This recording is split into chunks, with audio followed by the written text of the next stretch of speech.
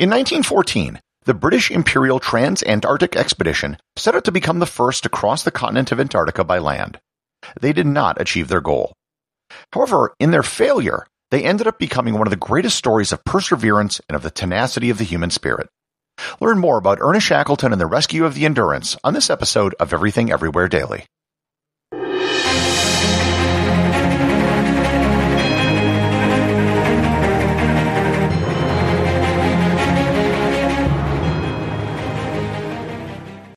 This episode is sponsored by Heaven Hill Bottled and Bond Bourbon.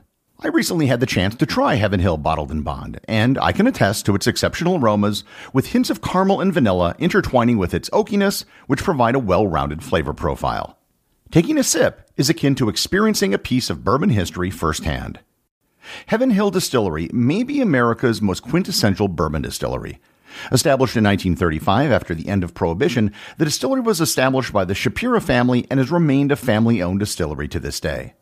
In 1897, Congress passed the Bottled in Bond Act, which set forth strict rules for any bourbon labeled Bottled in Bond. Heaven Hill Bottled in Bond Bourbon goes beyond the stringent requirements of the law by aging its bourbon for 7 years, not 4. The end result is a gold medal-winning bourbon that truly stands out. Available nationally, look for a bottle at your local store. Heaven Hill Bottled in Bond. Heaven Hill reminds you, think wisely, drink wisely. This episode is sponsored by ButcherBox. Summer is right around the corner, and that means cookouts. No matter what your preferred food is for a cookout or a barbecue, ButcherBox can help you make it the best. If you want to serve up some hamburgers, ButcherBox has grass-fed ground beef to make the perfect smash burger. Want to cook up some steaks? Well, ButcherBox has that too, with some of the best cuts of steak such as New York strip, ribeye, and filet mignon. Do you like grilled chicken? Well, ButcherBox has some of the best pasture-raised chicken that you will find anywhere. And if you really want to wow people at your next cookout, you can try grilling some of their wild-caught salmon on a cedar plank.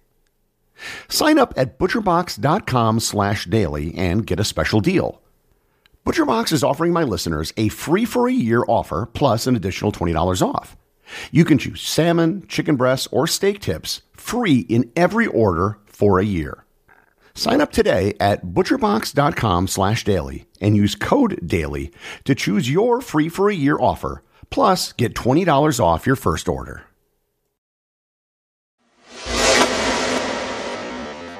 Ernest Shackleton was one of the great polar explorers in the golden age of polar exploration. Born in 1874 in Ireland, he attended college and served in the British Merchant Marine. He later became a lieutenant in the Royal Navy Reserve in 1901, and that same year he took part in his first polar expedition. He served as the third lieutenant on the British National Antarctic Expedition under the command of Robert Scott on the RSS Discovery.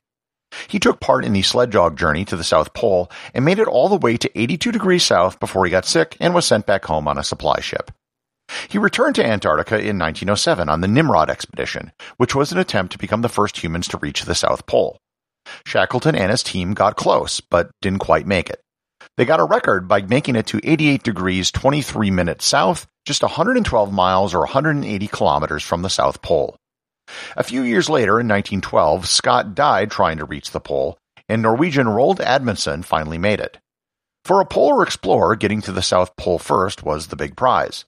Now that prize had been won, and Shackleton needed another goal to chase. He decided to be the first person to cross the entirety of Antarctica. In fact, he decided on this goal almost the moment he heard of Amundsen's success. His plan was to start near the Weddell Sea, east of the Antarctic Peninsula, roughly south of South America and South George Island. From there, go to the South Pole, then cross over the Ross Ice Shelf and return back via New Zealand.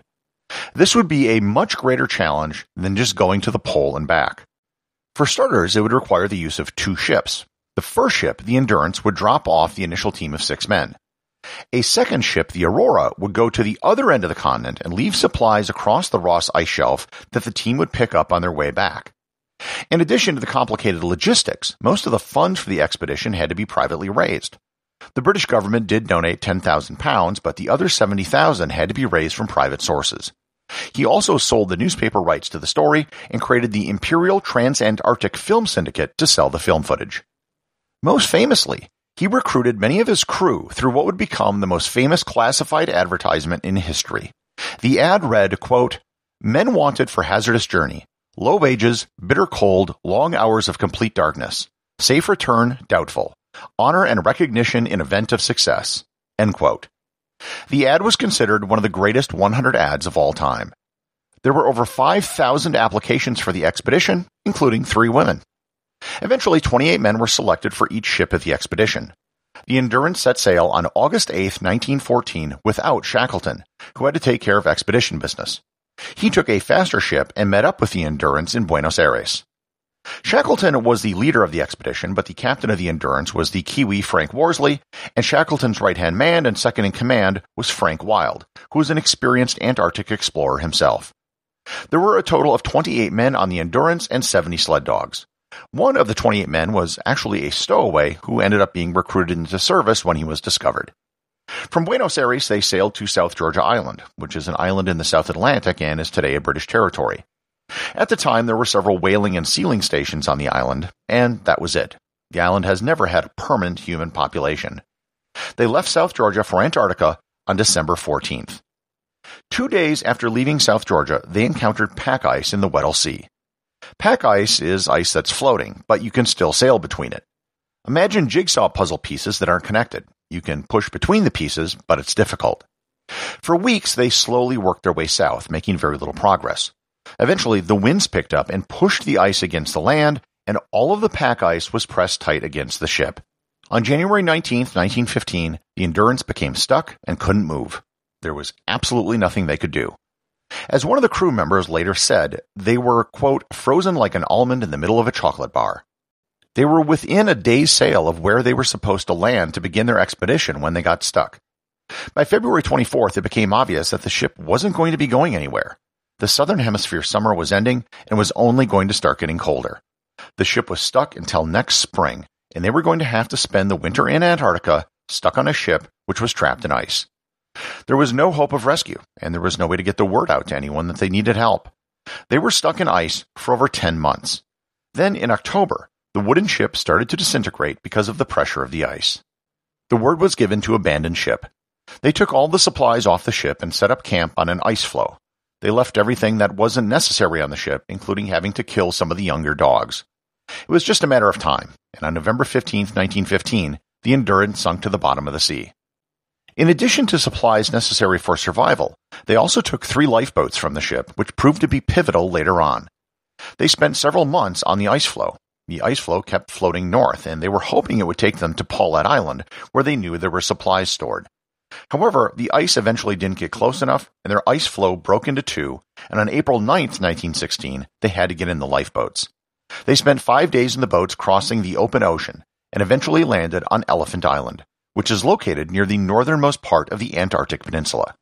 It is located a full 346 miles away from where the Endurance was abandoned, and it had been 497 days since they had been on solid ground.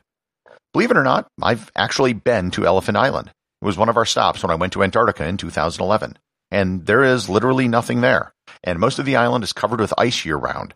However, there is some dry land near the shore, which is where they ended up setting up camp. While they made it to land, they still had massive problems. No one would ever find them where they were located. There were no regular ship routes coming to the Antarctic Peninsula in 1916. Their only hope of survival, and it was a very slim hope, was to reach other humans so that they could send help and rescue everyone on the island. The problem was, the nearest human settlement were the whaling stations back on South Georgia Island. South Georgia was 720 miles away. Not only was it far away, but between South Georgia and Elephant Islands was the Great Southern Ocean, which was some of the roughest seas on the planet. The decision was made that Shackleton was going to make the voyage with 5 of his men to try to get help on South Georgia, and they were going to have to do it in a lifeboat that was 22.5 feet or 6.9 meters long. They took the strongest of the 3 lifeboats, and the ship's carpenter, Harry McNish, made improvements to it. The ship was dubbed the James Caird after one of the expedition supporters. They put a deck on the ship to prevent water from getting inside and to allow the men a place where they could be sheltered. The sides of the boat were raised, and the keel was strengthened, and the sides were treated with seal blood and paint to make it more waterproof. On April 24th, Shackleton and 5 other men set sail for South Georgia Island. One of those 5 men was the captain of the Endurance, Frank Worsley, who would be responsible for navigation. Shackleton's right-hand man, Frank Wild, was left in charge of the crew back on Elephant Island. They spent 17 days in a tiny boat on an incredibly rough ocean. They had to deal with almost constant, massive swells, sometimes 10 meters high, and they had to spend much of those 17 days bailing out the boat.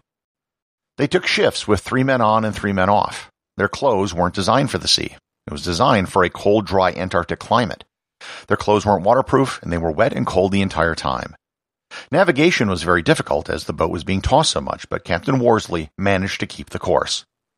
When they finally arrived at South Georgia on May 8th, they had made it to dry land, but there was still a problem. They landed on the south coast of the island where there were no settlements. They needed to get to the other side of the island. However, no one had ever crossed the mountains and glaciers of South Georgia on foot. Sailing around the island wasn't deemed possible given the conditions of the boat and the conditions of the men. So, after making a sea voyage that no one else had ever made before, 3 of the 6 men now had to take a hike that no one had ever made before. It was like the second leg of an extreme survival biathlon. So, over the next 36 hours, they hiked a route that no one ever hiked before and came by land to the Norwegian whaling station of Stromness. The whalers there were shocked that people showed up on foot coming over the mountains on an otherwise uninhabited island in the middle of nowhere. The manager of the whaling station famously said, quote, "Who the hell are you?" And Shackleton responded with a cracked voice, "My name is Shackleton." They were suffering windburn, frostbite, and they were starving. The first order of business was to get the 3 men on the other side of the island, which was done quickly. The next order of business was to get the men who were on Elephant Island. He petitioned the Chilean government to send a small tug called the Yelcho to come pick up the rest of the men. The problem was it was now the southern hemisphere winter. You can't easily sail to Antarctica and cross the Drake Passage in the middle of winter. There were 4 different rescue attempts starting in June, and the first 3 had to turn back due to ice and weather. The 4th trip, however, was successful, and the 22 men on Elephant Island were rescued on August 30th, 1916. Shackleton was on the ship to greet them. They had survived on penguins and seals. They built shelters from the remaining lifeboats and canvas, and burned seal blubber for fuel. It wasn't really the time of year for seals and penguins, but thankfully they had no fear of humans, so what few there were easy to hunt. On September 3rd, all 28 men from the Endurance arrived in Punta Arenas, Chile, almost 2 years after setting out. Everyone had survived, and there were no fatalities. Now, you might remember that I said there were 2 ships that were part of this expedition. The second ship, the Aurora, had a very similar problem. The Aurora got stuck in ice. However, the ice they were stuck in broke free, sending the ship adrift into the ocean, stranding a team that was on the shore setting up the supply depots for Shackleton.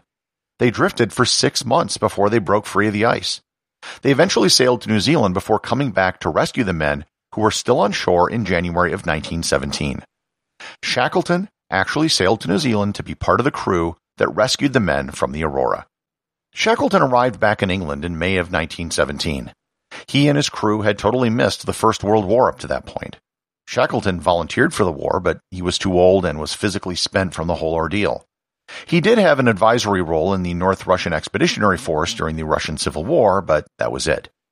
He planned one final expedition to Antarctica, and it actually started, but he died of a heart attack on January 5th, 1922, one day after arriving on South Georgia Island. He was buried in South Georgia, and you can visit his grave today at the island's closest thing to a settlement, Grytviken.